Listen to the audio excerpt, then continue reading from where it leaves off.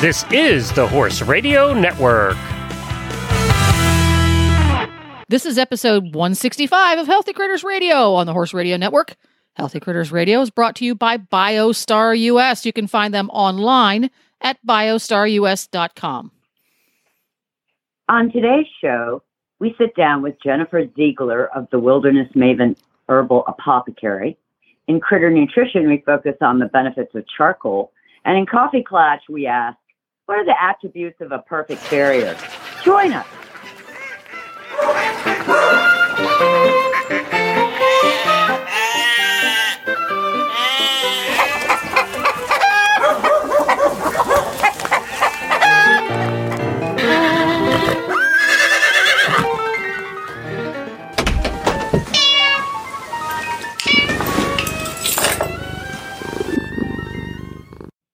I'm Tigger. I'm Coach Jen, and Patty's absent without permission. Yes, AWOL. AWOL. We get together for all you newbies out there. The Healthy Critters gang gets together twice a month, and we chat about all things healthy and critter. And it's all sorts of critters, and it's all sorts of different ways to interpret healthy. For example, charcoal. I thought that's something you needed at a barbecue. Apparently not. Yeah, so we do that twice a month, and Patty's usually here. Patty's a dressage trainer and rider, and she hangs out with Tigger and provides the dry sense of humor. Versus Tigger, who provides the sarcasm. And you are also give that moniker to you. Oh, okay. You are also the mad scientists behind BioStar US, thus the health part with the charcoal. I can't wait to hear about that. But we're going to have a guest on.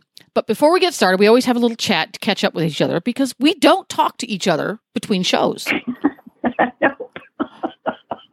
Because we save it all up. And I thought, yeah. So what are we going to talk about?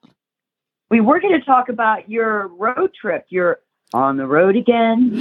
Oh, yeah. The Horse Radio Network Road Trip 2.0. Yes. Last year, we hopped in our towable RV and drove across the country, north to south, for 3.5 weeks, visiting listeners, having get-togethers, doing fun stuff.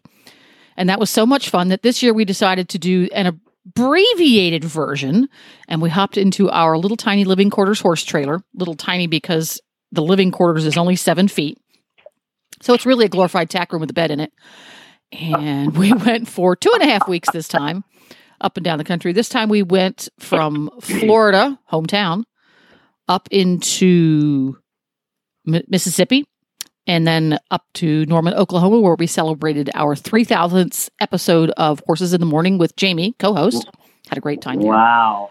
Then we went south again down to Texas, where we hung out with world champion mounted shooter Tammy Serrance, also a good friend and has co-hosted many shows with us.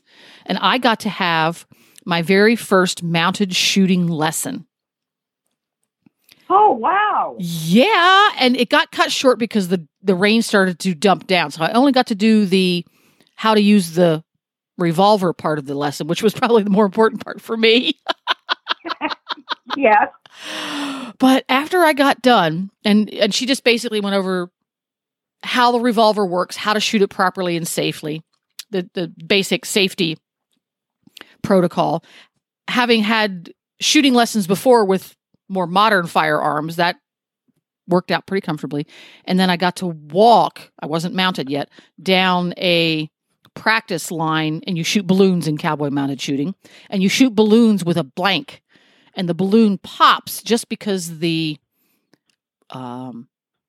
shock wave that comes out of the end of the gun when the gunpowder goes off, and that's what pops the balloon. There's no ammunition in them. So she showed me the technique, and I got to walk up and down, and we were only out there for about half an hour or so. And when we were done, all I could do was think about how am I going to manage to do this and afford to buy ammunition, because obviously you can't really reuse it. You have to buy a lot of ammunition to do this. But boy, was it fun. So that was kind of a highlight. Let's see here. on our way out, we stopped by and visited longtime friend Michelle Barr and got to hang out. And we've been to Louisiana. This is our second trip to Louisiana. And one of the ways we judge all of our road trips, whether they're vacation or business, is whether or not they're a good food trip. Of course. Of course. And Louisiana, I'm sorry. Apologies to all you other states. Louisiana is the best food state. Just is. Wow. And hands down, it's just the best food state. So we stopped and visited her and ate a lot of really amazing food and got to see Dr. Jeff Tucker, our horse's dentist, while we were there. Just happened to be. He lives in Florida. We live in Florida. He lives in Florida. We went to Louisiana to see him. He was taking care of some horses up there. So that was kind of cool. And then up to Norman, Oklahoma, I got to ride my first Mustang, which was fun. Wow. Yes, I got to ride the famous Damn It Zeus, which is one of Jamie Jennings' Mustangs. I got to ride him through the woods, and Zeus is currently, his job is to be a babysitter for the young horses and the off-the-track thoroughbreds that she gets in for training. And he's the babysitter when they go out for trail rides to help them feel more comfortable. So that was kind of fun. I got to ride Damn It Zeus. Yay, me.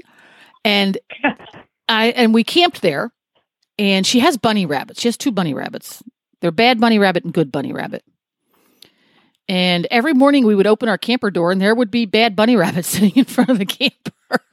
That's adorable. Yeah, it's like, oh, don't step on the rabbit. It's careful when you get out of the camper. Don't step on the rabbit. So that was kind of fun. And then the final leg of our trip was in Fort Worth, Dallas area, because Glenn had a podcast conference to go to called the Podcast Movement. It's a really huge podcasting conference that he went to for a couple of days, and I got to sit around in the camper in the rain reading books because it poured the whole time. Of course. And then the second 2 days we were there, the Equestrian Trade Show was there. There are 2 different organizations. Oh yeah. For retailers. Yeah. They both had their conferences at the same time in the same place. Yay. I know. They do that at King of Prussia too. Well, this is the one that used to be at King of Prussia. Yeah, but there are 2 trade groups and they'll often go both to King of Prussia. Right. And this year they were all in Dallas, so we got to go do that for a couple of days. So we got to meet up with old friends we haven't seen in a couple of years because the trade shows has been canceled. And we got to meet some new friends, so that was a great time. And Glenn's been putting a lot of those interviews over on the Horses in the Morning feed. So if you want to listen to any of those, if you go up to the search bar on horsesinthemorning.com, if you put in WESA, W-E-S-A, or AETA, A-E-T-A, those shows usually come up. And we do interviews with those every time we go to the trade show. And they're a lot of fun. And then we made our way back home. It was nice to get home. It was a fun trip, but it was nice to get home. There's no place like home. There's no place like home. That's right. And our ponies did not self-destruct. Yay. Yes, that's huge. Yes, they came. We got back and they both looked at us with the, really? You're back? Who cares? face. Yeah, really? Don't you want to take another vacation? Don't you want to take it? It's still hot. Go ahead. Go take another vacation. Yeah. Yeah. So it was quite a road trip. We don't have quite as exciting a show as your road trip, but it's pretty close. I think this is going to be a really interesting conversation. I do too. Yeah, let's bring her on. Go. Yeah, let's bring her on.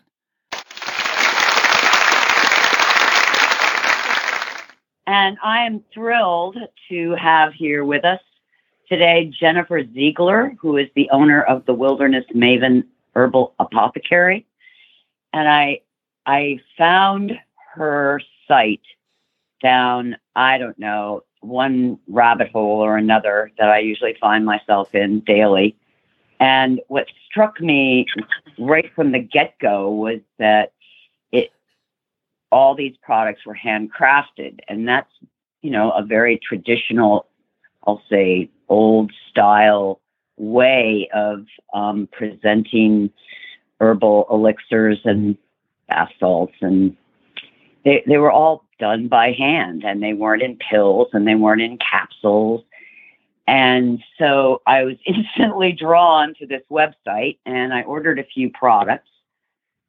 and I fell in love with everything that I tried. And my significant other, Peter, I gave him a digestive bitter that Jen makes, and it has just changed his attitude and his GI tract processing in a really profound way. So I am so excited to have Jen here to talk about what she does, because it's so unique and it's so important that we preserve the true herbal and plant traditions, because it benefits the earth, it benefits the plants, and it benefits us and our animals. So welcome, Jen, to Healthy Critters.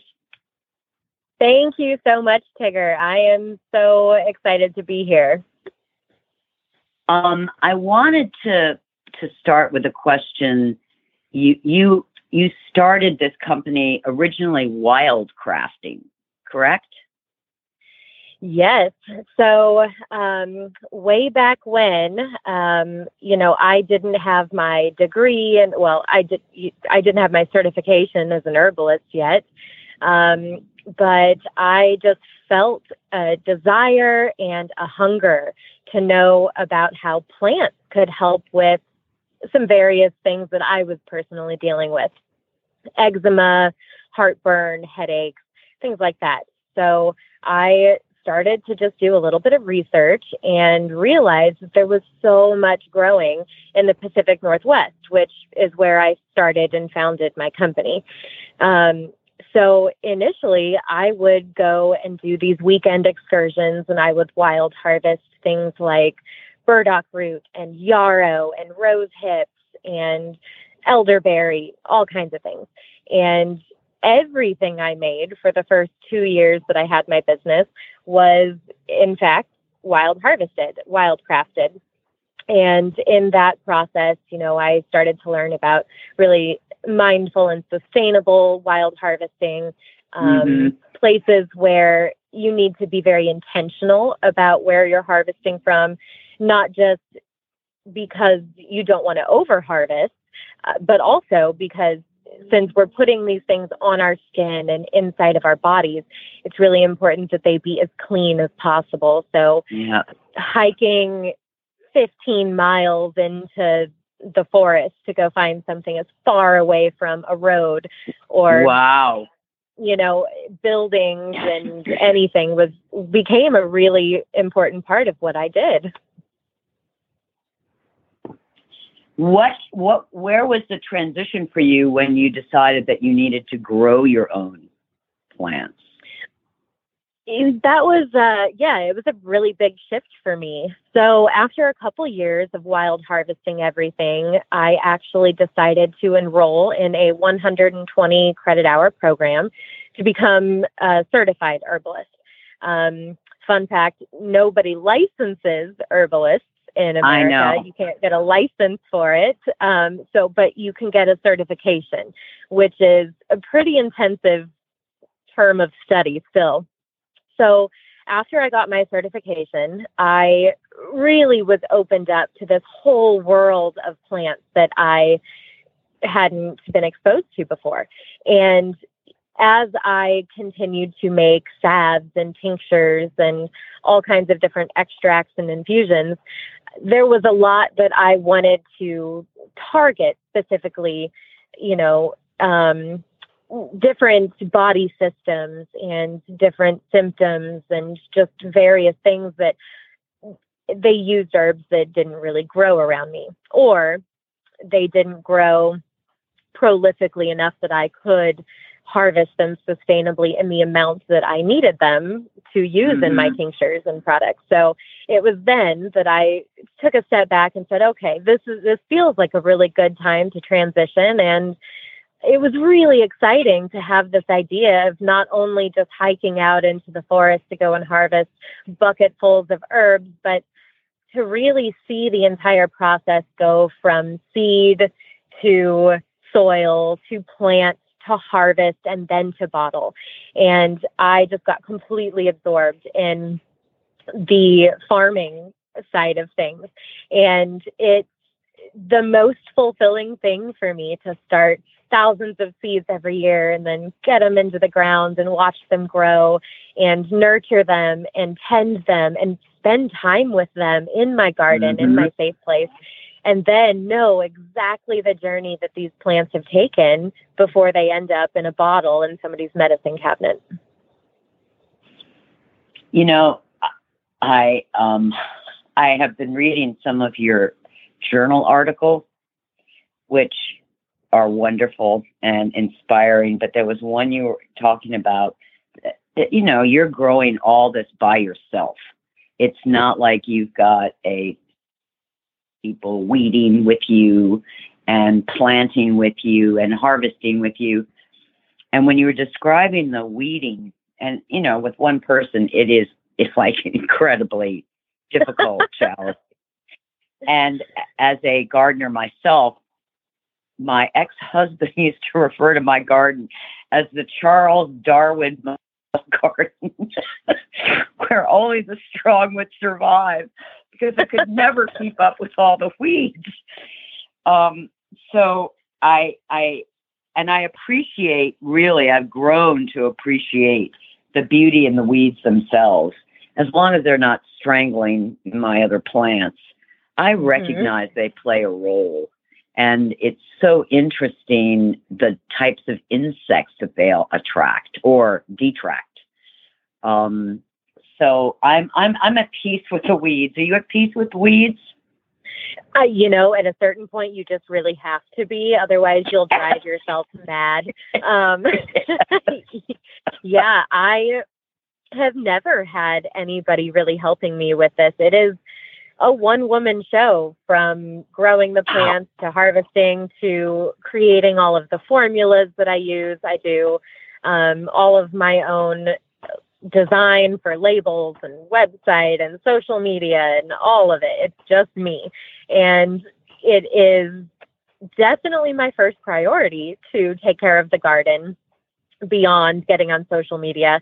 I recognize social media is important for any small business nowadays, but you know, sometimes it's a bitter pill to swallow that it just kind of goes to the wayside, especially during the summer months when the garden is just taking all of my time and energy.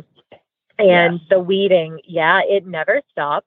But I love that you said you've come to recognize that it's a home for insects, and the weeds do have benefits. And so many of the herbs that I use are really considered weeds by other people. And I grow a whole row of dandelions so that I can harvest the root. And it's in these really humble plants that you could so easily walk past and not think anything of, that there is just such hidden power. And I've got respect for every plant, and even the ones that I don't want growing in my garden that are definitely there. You know, they bring in ladybugs who eat the aphids off of the nasturtiums and off of the calendula, so that when I do harvest the calendula, I'm not trying to get rid of all these aphids myself. The ladybugs have done it for me.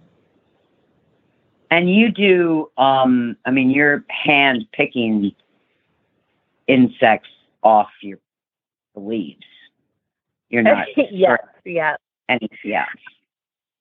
I walk around with a jar of water and Dawn dishwater. I have a mason jar of Dawn, water and Dawn dishwashing liquid. And, when I have to go after the Colorado potato bug, or I just send them on a cruise in my jar. Yeah, that's one way to do it. It's really important for me, since I know people are putting these on their body and in their body. Everybody has all kinds of different, responses to allergens, and some are unforeseen. So I don't spray anything onto the plants. I do amend the soil with a lot of natural material. Compost, I do use some copper and sulfur and calcium. I also do a lot of plants that will actually fix things like nitrogen back into the soil, which is really great for cover cropping at the end of the season. You just cover crop with something like clover, and it fixes all that great nitrogen in there for the next year. And burying seaweed in the garden is actually one of my favorite things at the end of fall, so that you get all those rich minerals in there for the next season. But yeah, as far as on the plants themselves, the aerial portions, I don't spray anything. So this is just a little fun side story. We found a tiny little baby bird. It had been abandoned by its mother, and I left it there for 3 days trying to see if the mom would come back. She didn't. So at some point I took it in and I started feeding it, and we raised it. And this little bird, for just till a couple of weeks ago, so for the entire summer garden season, would come out into the garden with me. He would just ride on my shoulder. We'd go out to the garden, and I would harvest calendula, comfrey, catnip, whatever it was that I was harvesting. And I'd put it in a basket, and this little bird would go through the whole basket and just eat the bugs off of the plants as I put it in the basket. So he did most of the work for me this summer. Oh my gosh. It totally felt like a little Snow White moment out there, just having this wild bird land on my hands. And I would just say, have at it, dude, eat all these bugs. So I'm going to flip over to something that you offer as a product that is really unique, and it's an Oxymel. And the first time that I read it, it's a product called Deep Reserves Oxymel. And I went, what the heck is an Oxymel? And so I called a good friend of mine who's a homeopathic. And I said, here's this website. So she gets on the website. We're still on the phone, right? So she's on her computer, on the cell. I'm on my cell, on my computer. And I said, so what do you think Deep Reserve? She goes, oh, Oxymel. Oh, that's rare. You never see formulas like that these days. And I went, oh, well, then I have got to try this. I mean, no idea really what it was until I did a little research and find out it actually stems from Roman times, honey and vinegar, correct? Mm-hmm. Exactly. Yep. Mel is the root of honey in, old Romance languages, stemming from Latin. And yeah, you combine the honey with apple cider vinegar, both in their raw states, which both properties for healing, digestion, antimicrobial properties. And then you extract herbs into them, and then you get just a powerhouse full of plant medicine. Oh, it's unbelievable. I mean, I can't imagine going a day without it. I love and I that. love that you use the adaptogens, because they're such powerful, wonderful plants. So for anyone who is looking for a support liquid for stress, anxiety, digestion, well-being, Deep Reserves Oxymel from the Wilderness Maven, 5 stars from me. Great stuff. Oh, thank you.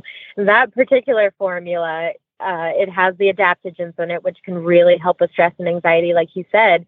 It also has a bunch of nervines in it and things that really help with your energy stores and your energy reserves, which is where it got its name from.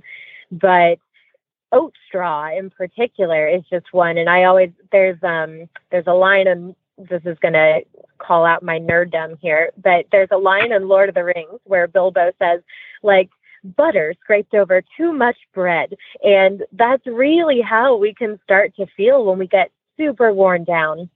And whether it's life or a really stressful season in life or just being overworked and underslept, we all have these moments where you just feel like you don't have the energy to keep going. And a cup of coffee and a shot of caffeine isn't going to fix it. That's just a Band-Aid on the problem. So what something like oat straw does is it really helps build up your energy reserves from the inside and just replenish everything that you've lost so that you can keep going in a much more sustainable way. I did not know that about oat straw. That is very interesting. I always thought of it as a source of silica. Yeah, it is that too. Oat straw is many things. It's one of the things that I put in almost every tea blend that I make for myself. It's in everything that I take. Wow. So let's get to the teas because, okay, so Jen makes these Oxymels. She makes some very interesting formulas for women, for menopause, for, I guess, menstrual time, for hot flashes, to better your love life. And then we get into these wonderful teas and chocolates. Tell me about the teas. Teas are one of my absolute favorite things to formulate and to blend. I'm a big tea person. I probably drink 10 cups of tea a day. And what I love, it's just so great. Just mix up a giant mason jar of it, throw it in a French press, and keep a hot kettle on and just keep making it. So I love formulating teas. And I'm actually working on some tea making workshops to put together for other people to learn how to formulate a tea. But, the very first thing that you want to think about is, what do you want to target? Do you want a tea that's good for bedtime? Do you want a tea that can help with stress and anxiety? Do you want a tea that has really good immune support? So then it's about finding really water soluble herbs that you can put in there. If something is just fat soluble, it's not going to work very well in a tea infusion. So it's finding things that you can easily extract in like a hot water infusion. And then you don't want it to taste bad. So it's really fun coming up with formulas where you're blending in really functional herbs, and then you're mixing them with things that taste really good. And even those herbs that taste really good, like ginger or peppermint, or rosebud. Cardamom, chamomile, even those that we like for the flavor have really great benefits for different body systems as well. So tea blending is something that I just totally get a kick out of. And at some point I'm like, how many teas is too many teas? I just want to keep adding them. And how about the bath salts? Tell me about those. I'm really intrigued. I love a good bath. Nobody loves a good bath better than me. And I always love, I feel like maybe I lived in Egypt back at the time of Cleopatra, because I'm always adding liquids and things and, the aromatics and the skin softeners. And I'm really into baths. Well, a decadent bath is something that everybody should get on board with, for sure. Yeah. But a bath can be so much more than just, relaxing self-care. So bath salts specifically, now we think of them as like, at the end of the day, have a glass of wine and have a great bath and relax. But initially, when people first started adding salt to their bath, it was to replenish mineral content in our bodies. And I use a blend of salts. So there's dendritic, there's Dead Sea salt, Himalayan salt, and then Epsom salt, which is not real salt. Mm-hmm. It's magnesium. But, I use this blend, and it has about 83 essential minerals in it that we're replenishing our bodies with when you soak in them.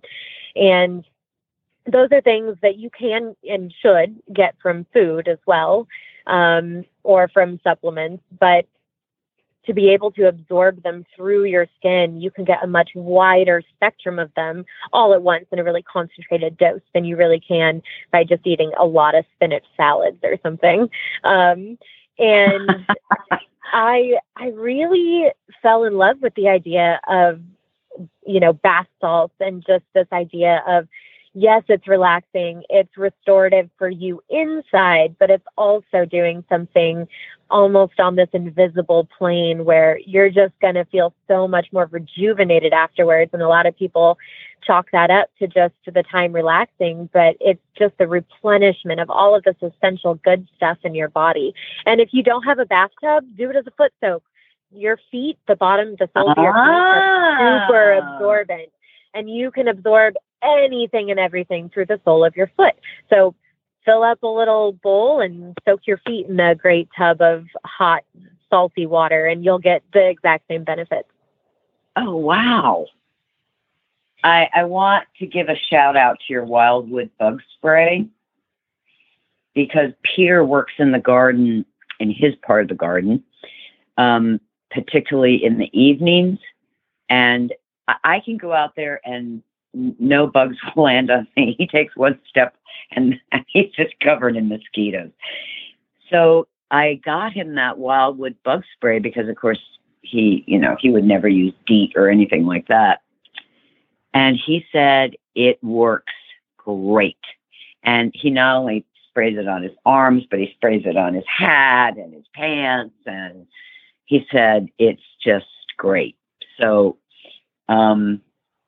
if anybody, any of our listeners are looking for a good bug spray that isn't toxic, Wildwood bug spray.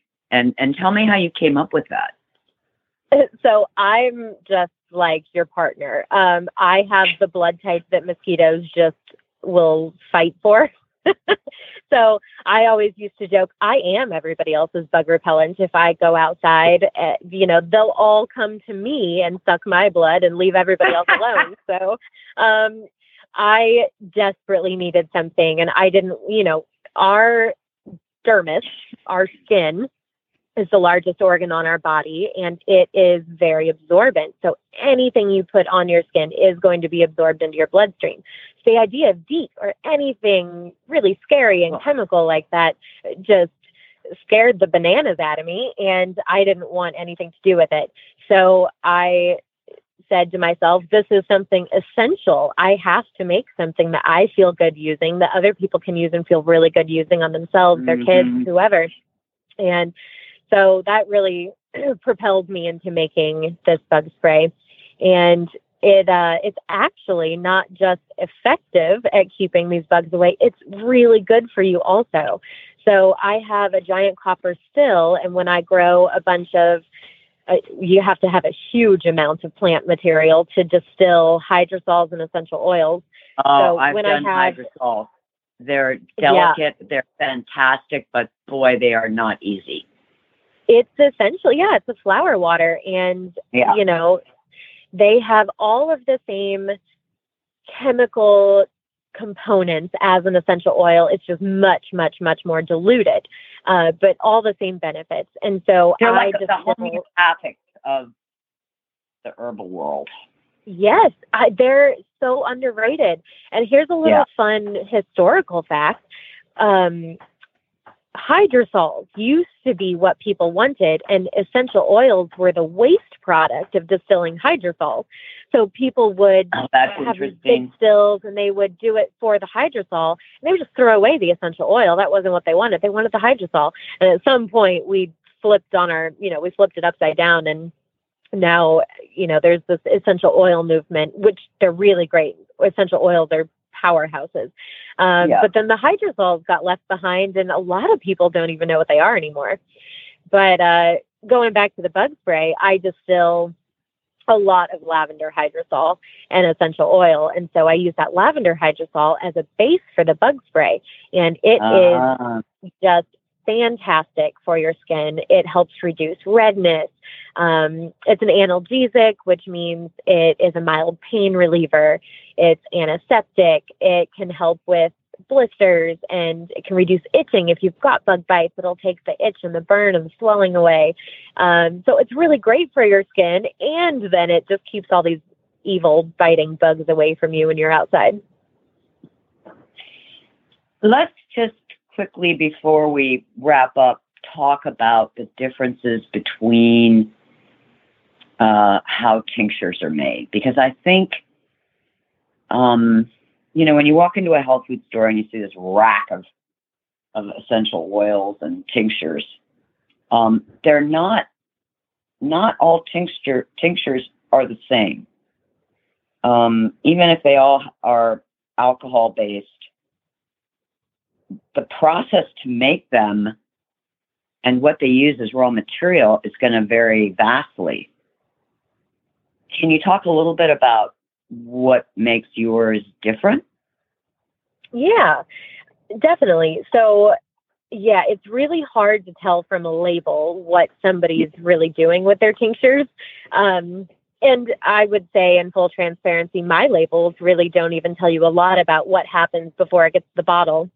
It just tells you what's in it when it's in the bottle. So tinctures generally are about a 50% alcohol extraction. And I use an organic cane spirit alcohol for mine. It's really important just for my brand. I try to, everything is organic, whether it's certified or not. I'm not certified organic in my garden, but I use organic practices. So it is a certified organic cane spirit, and it's 50% alcohol by volume, which is a really good percentage to really extract what you want to from everything from roots and barks to leaves and flowers. You don't want to burn the leaves and flowers, the more tender herbs, but you also want something powerful enough to permeate through roots and get all the good stuff out. And then I think the biggest difference in tinctures are whether you use fresh herbs or dried herbs. And that, when you're making tinctures, you have the freedom to use fresh herbs where you don't really for a lot of other things.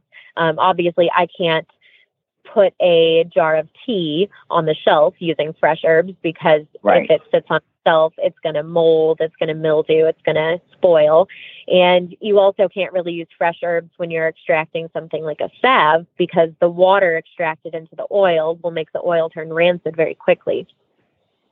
But fresh herbs have so much power and volatility that a dried herb it loses a little bit of it, not much. Dried herbs still are really concentrated and great, but I love making fresh herbal tinctures. So some of my tinctures use strictly fresh herbs. Some of them use a combination of fresh and dried, and some of my tinctures use strictly dried herbs as well. But when you're formulating these, there's a folk way to do it, and then there's the more like scientific way to do it. And the folk way is to fill your mason jar up or whatever you're using to extract it and eyeball it, do it about, 1/3 full or half full, and then you top it off. And then the other way is to really weigh it out and do like a 1 to 3 or a 2 to 3. And I find myself falling somewhere in the middle. Yeah. I have very specific weights and formulas for everything, but over the years, as I've really honed and developed the products that I'm really proud of and put in a bottle, I've kind of made my own way to do it. And it's what tastes good, has a really good balance of the botanicals that I'm extracting, and in a ratio that I know is really going to target specifically whatever I'm trying to target. I love making tinctures. It's I went to art school before I became an herbalist. And so it's kind of like, it's art for me, just sitting down and saying, this is the idea that I have. And these are all of the different plants that I can work with all of these different energetics or these different properties and how they work inside of our bodies. And what is the absolute most perfect combination that I can come up with that's going to achieve this and make people feel good? It's very similar to the way I formulate for the horses and the dogs. Same basic. Once you've been doing it, once you've been doing it long enough, it comes from somewhere inside of you, and you don't need to look at a book or, look at a calculator to figure out how to do it. It comes from outside of me. It comes through to me. I'm the receptacle of the information, and it comes through to me indirectly. I love that. That's probably a more accurate way to describe it, I would say, even for me. Yeah, it's the plants are telling me. It's at a certain point. They tell me how they want to be paired and partnered. Yes. Yes. Oh, I could spend the next several hours just talking to you, Jen. This has been great, and I will let a little bit of a cat out of the bag here. Jen and I are going to collaborate on something for dogs and horses in the topical region. So that I'm really looking forward to that adventure with you, and looking forward to seeing what we can bring forth to the horses and dogs that will be of great benefit.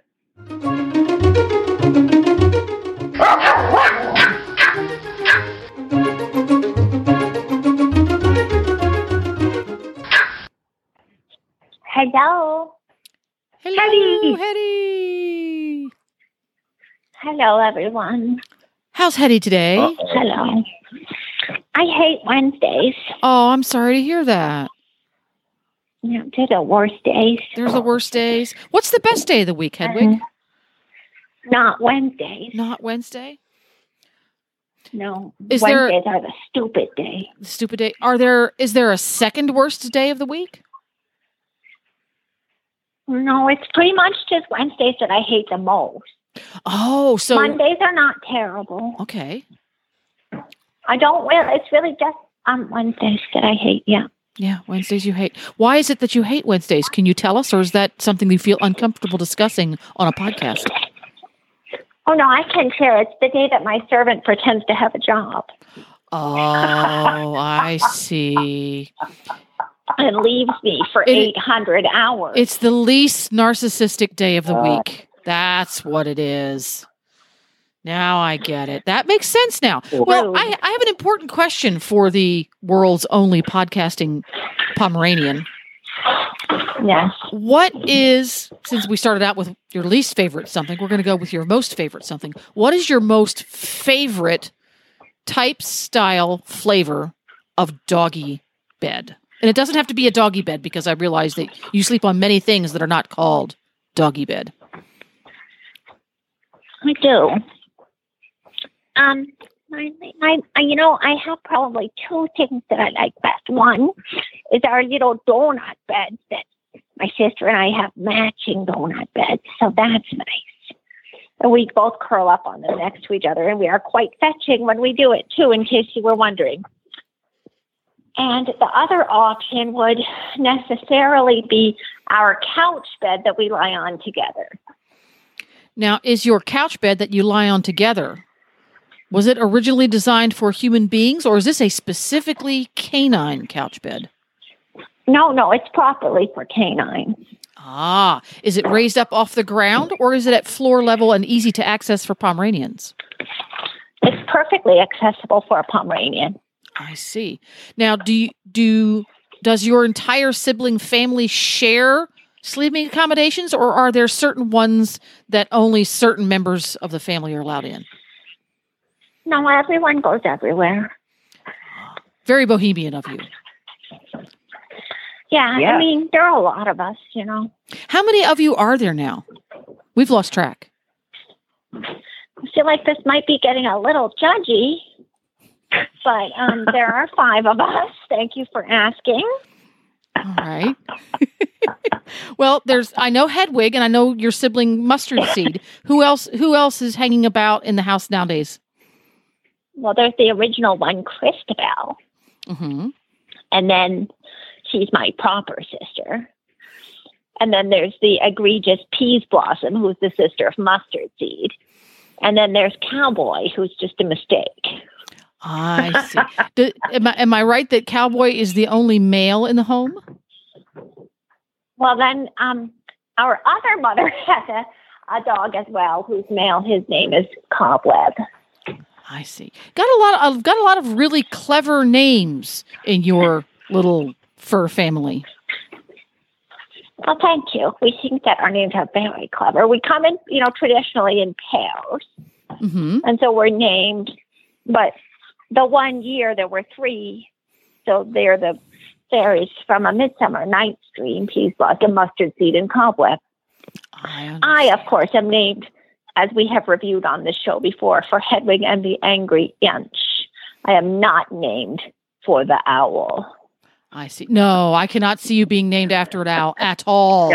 No, not at all. My sister, Christabel, was named for a poem and also the protagonist of a novel called Possession, which everyone should read immediately. You have quite the reading list in your little canine family. Well, it's important that we all practice literacy all the time, because God knows it's a skill that can disappear if you don't use it. That's right. And speaking of skills that you could lose if you don't use them regularly, when it comes to curling up for a good nap, which member of your canine family is the best napper? Oh, my sister Christabel. Pause down, Christabel. Now, she can nap for like months. So is it her ability to sleep for long periods of time, or is it the depth of her sleep that make her number one? Both, and also her ability to sleep regardless of our situation. So I, for example, might become upset due to some serious, just untenable circumstances, but she's always cool and collected. Just goes to sleep, wakes up when the stupid servant shows back up. Here we go. Never rude, never demanding. She's really a model, that I'm never going to be anywhere near imitating, because I don't want to be, but, I could be. You could be. Well, thank you very much for letting us get some insight into your canine family. And you take care of yourself and have a good nap, Hedwig. I have to have my dinner first. Please note that it's 7:03 at night. Oh, God, you poor thing. No wonder you hate Wednesday. I hate Wednesday so much. Well, tomorrow will be Thursday, and it will be all better, Hedwig.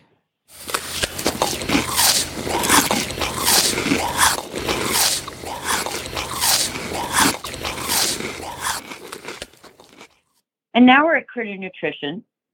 And the topic today is charcoal is not just for barbecues.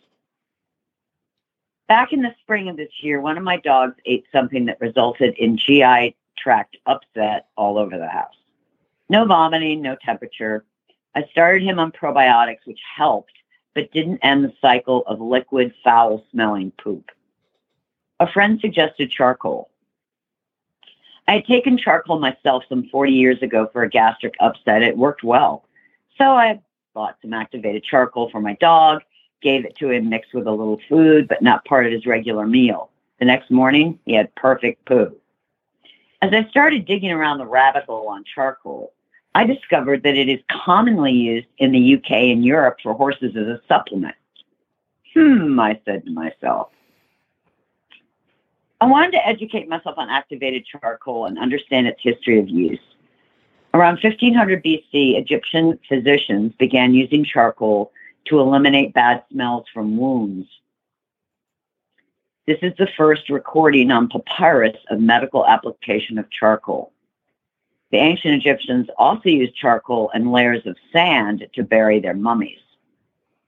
By 400 BC, the Phoenicians were storing water in charred barrels on trading ships to purify and preserve the taste of the water. Hippocrates and later Pliny recorded using charcoal for epilepsy, anemia, and anthrax.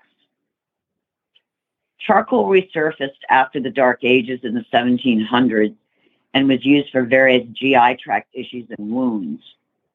In the 1800s, charcoal was recommended as an antidote for poisons, a cure for intestinal disorders, for use topically on sores and sloughing ulcers. Native Americans have used charcoal for hundreds of years for excess gas in the GI tract. Charcoal has been used in both Ayurvedic medicine and traditional Chinese medicine for several thousand years. It is used as a detoxifier to reduce gas and bloating, to eliminate odor in the digestive system. By the end of the 20th century, activated charcoal was being used in hospitals, clinics, research departments, and poison control centers around the world. Charcoal is rated safe and effective by the FDA. It is listed in the U.S. Homeopathic Pharmacopoeia as having, quote, marked absorption power of gases, end quote. What is activated charcoal? Activated charcoal is created from wood or bamboo or coconut shells that are burned to a very high temperature, resulting in a more porous powder. Because of its porosity and higher surface area, the number of binding sites is increased. 50 grams of activated charcoal has the same surface area as 7 football fields. Barbecue charcoal isn't as pure as activated charcoal. The lumps of barbecue charcoal still contain wood smoke and other chemicals in their pores. The activated charcoal process flushes out the pores. How does activated charcoal work? Activated charcoal works by binding and trapping toxins. The porous surface of activated charcoal has a negative electrical charge, attracting positive charged toxins and gas to bind with the activated charcoal. This is known as adsorption, the process in which gas or solids adhere to a surface. Activated charcoal does not act as an absorbent, that is, molecules drawn into the material like a sponge. Does activated charcoal affect the probiotic bacteria in the gut? According to a study on horses published in the Journal of Equine Science in 2016, activated charcoal did not affect the microbial community of the hindgut or the volatile fatty acid levels or pH levels. Current research on charcoal benefits for the gut microbiome. Several studies from France, Japan, and the US show that activated charcoal can be beneficial in protecting the gut from dysbiosis during antibiotic therapy. One of the common consequences of dysbiosis is the rise of C. difficile infections in the gut, the rise of antibiotic-resistant bacteria, allergies, and metabolic syndromes. It appears that activated charcoal can bind to certain pathogenic bacteria, such as E. coli and C. difficile, but does not bind well to the beneficial Bifido and Lactobacillus bacteria strains. This means that charcoal will not negatively affect the bacteria, the beneficial bacteria in the gut. Charcoal in the horse cultures of Europe. As I began my deeper exploration in charcoal, I discovered that activated charcoal use in horses is common in Europe, particularly in the UK. There are feeds with activated charcoal. There are a multitude of supplements with activated charcoal or providing activated charcoal on its own. In the UK, it is recommended for loose manure, diarrhea, bloating, gas, to support horses going through diet changes, stress, GI tract discomfort, and lush pasture grazing. These are the terms actually used on the various websites for activated charcoal for horses in the UK. In Germany, it is recommended to bind and eliminate pollutants and toxins, stabilize the metabolism, provide support while grazing, malanders, gas and bloating, promotes a calm digestive system. These are the terms actually used on the various websites for activated charcoal use in horses in Germany and Austria. Does activated charcoal interfere with nutrients? Activated charcoal does not adsorb iron and electrolytes due to the polarity of these substances. Does activated charcoal reduce absorption of medication? Activated charcoal can reduce the systemic absorption of acetaminophen, aspirin, metformin, pergolide, Regamate, albuterol. Best to give medications 2 hours before or 2 hours after activated charcoal. Is activated charcoal a daily ulcer preventative? There isn't any research indicating activated charcoal helps to decrease or prevent gastric or hindgut ulcers. How about activated charcoal for laminitis? According to the laminitis site, activated charcoal does not seem to be effective in treating endocrine laminitis, which is what most of all the pasture-associated laminitis. When would I give activated charcoal to my horse? At the signs of diarrhea or unusually loose manure, excess gas, bloating, lush pasture grazing, stress from travel or competition, feed changes. Horses that are sensitive to molds can benefit from a gentle detox with activated charcoal to trap the mycotoxins. Horses sensitive to glyphosate can benefit from a gentle detox with activated charcoal. Some integrative health practitioners in the UK have been focusing on activated charcoal and Lyme disease. Activated charcoal is used for a short period of time following antibiotic therapy to bind and trap toxins released by the bacteria. The more I read about activated charcoal, the more I wanted to play with it. Let me just say that finding the right activated charcoal was a challenge in itself. BioStar ended up with 7 different activated charcoal raw materials to experiment with. We ended up choosing an activated charcoal from coconut that had a specific granulation size with more surface area to bind to. Coming soon, BioStar's new mash with charcoal and its supporting partner, Hedgerow GI Paste. Look for these new important equine support formulas in October 2022. Real horses and real dogs are healthier, perform better, and recover more quickly on real food. That's why BioStar empowers horse and canine owners with 100% whole food nutrition, supplements, and feeding programs. BioStar products are made at their own certified non-GMO facility in Gordonsville, Virginia, using real food ingredients that are raw, freeze-dried, or dehydrated, never cooked, and are free from artificial flavors, colors, soy, corn, wheat, and molasses. The BioStar product line includes a wide range of whole food, horse and dog supplements, treats, and unique artisan poultices that embrace the ancient and traditional uses of clay and plants. Visit biostarus.com today and learn about whole foods and canine and equine nutrition so you can make the best decisions about the care and health of your horses and dogs. That's biostarus.com. Whole food nutrition the way nature intended.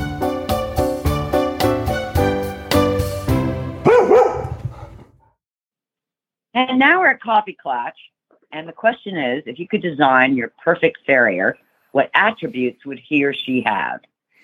And I'm going to start off with, my perfect farrier would have a great sense of humor. Interesting that you started there. Why is it that a farrier needs to have a good sense of humor? Because I think the horses respond to somebody who's more lighthearted and jovial than somebody who's cranky and arrogant. Interesting. I think you're right in that people who have a well-developed, generous sense of humor are more pleasant for us to be around. But I think you're right. I think horses innately find them comfortable to be around too. Yeah, interesting. Yep. Yeah. Any more, or are we going back and forth? We're going back and forth. I'm going to put on there, I want a farrier who is curious. Ooh, yes. Because farriery is way more art than science, in my personal opinion. Yeah. And if you're curious, that will lead to someone who is constantly learning and asking questions. Yeah. Yes, absolutely. Cool. I would add to that, my perfect farrier would be a good listener. Interesting. If I have a question about angles, don't humiliate me. Don't brush me off. Don't be arrogant and think I don't know anything. Listen to what I have to say. Good listener. Exactly. Well, yes. And if you have a farrier who's a good listener, the input from the human who sees that horse on a daily basis and probably works with the horse on a daily basis is important for the horse's ongoing hoof care, because things change as time goes on. Work changes, footing changes, stuff changes, right? Weather changes. Yep. Interesting. I like that. Oh, now I have to come up with another one. I want a farrier who is my Glenn, the horse husband, is sitting on the couch right behind my monitor, and he said inexpensive.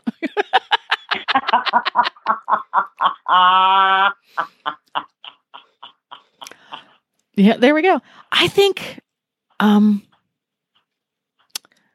had one and it's gone because Glenn distracted me with inexpensive. Yeah, that did kind of like put a damper on things. Anyway, because there is no such thing as an inexpensive farrier, No. because it's an art form and you're going to pay what you get what you pay for, so to speak. I think I'm going to go out. I'm going to go way out on a limb. I want a farrier who understands good business practices. Oh, wow. I hadn't thought of that. That's out of left field, but a farrier who is good at his or her craft is a great thing to have.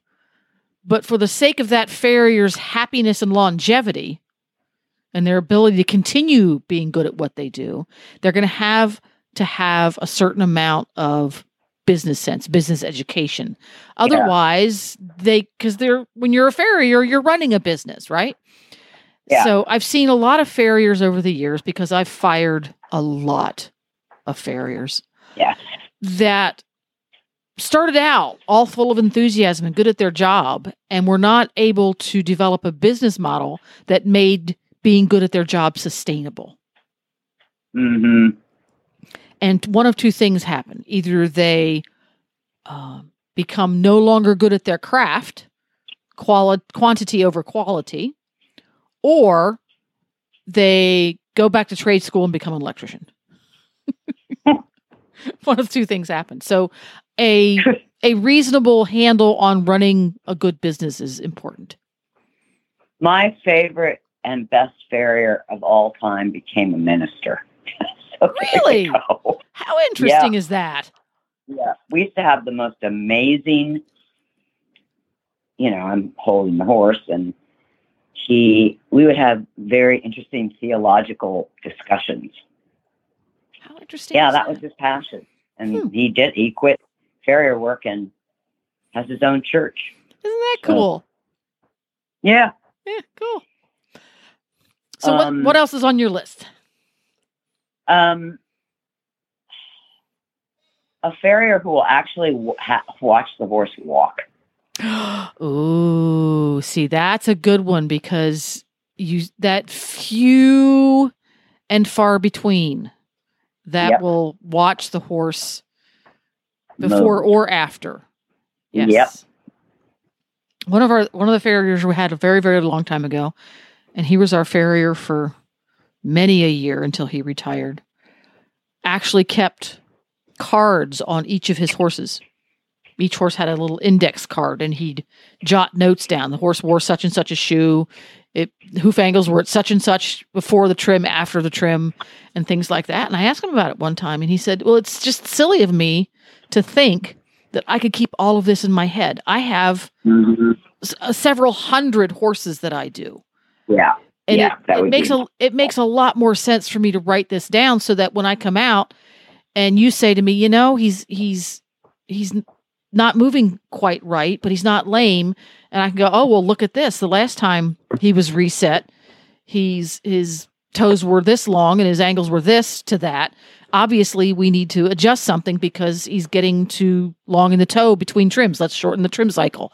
And things like that. And I thought that was astute, because it's really easy to think that you can just keep all of that stuff in your head. And I think it's smarter to write it down and have a little bit more accurate record keeping.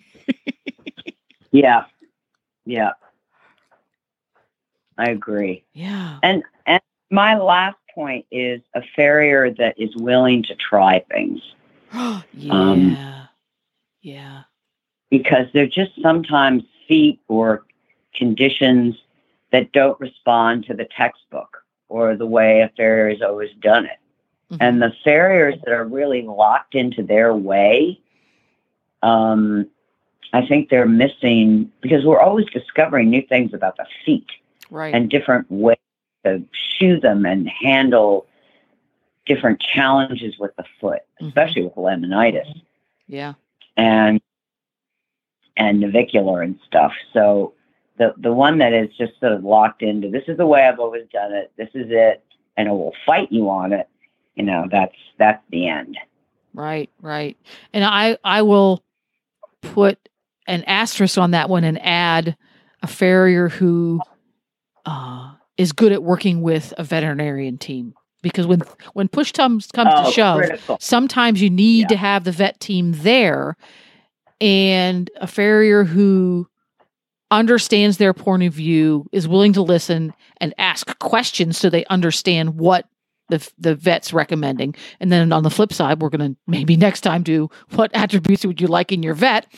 A veterinarian who can talk to your farrier, because that has to be communication there. Yeah. Yeah. So we've just designed the perfect farrier. There we go. We're going to develop an app for that for your iPhone or your Android. There you go. You know, farrier design virtual. You can have a farrier avatar. There you go. Well, as usual, Tigger, it's been a blast. Go have dinner. Thanks for listening, everyone, and thanks to our sponsor, BioStar US. You can find them online at biostarus.com. Get the Horse Radio Network phone app on iOS or Android by searching for Horse Radio Network in the App Store. It's free and easy to use. For details about today's show, go to healthycrittersradio.com, where you can find links, photos, and more information about our guests. As always, we love your feedback. Please follow us on Facebook under Healthy Critters Radio. Be sure to visit all the great shows on Horse Radio Network at horseradionetwork.com.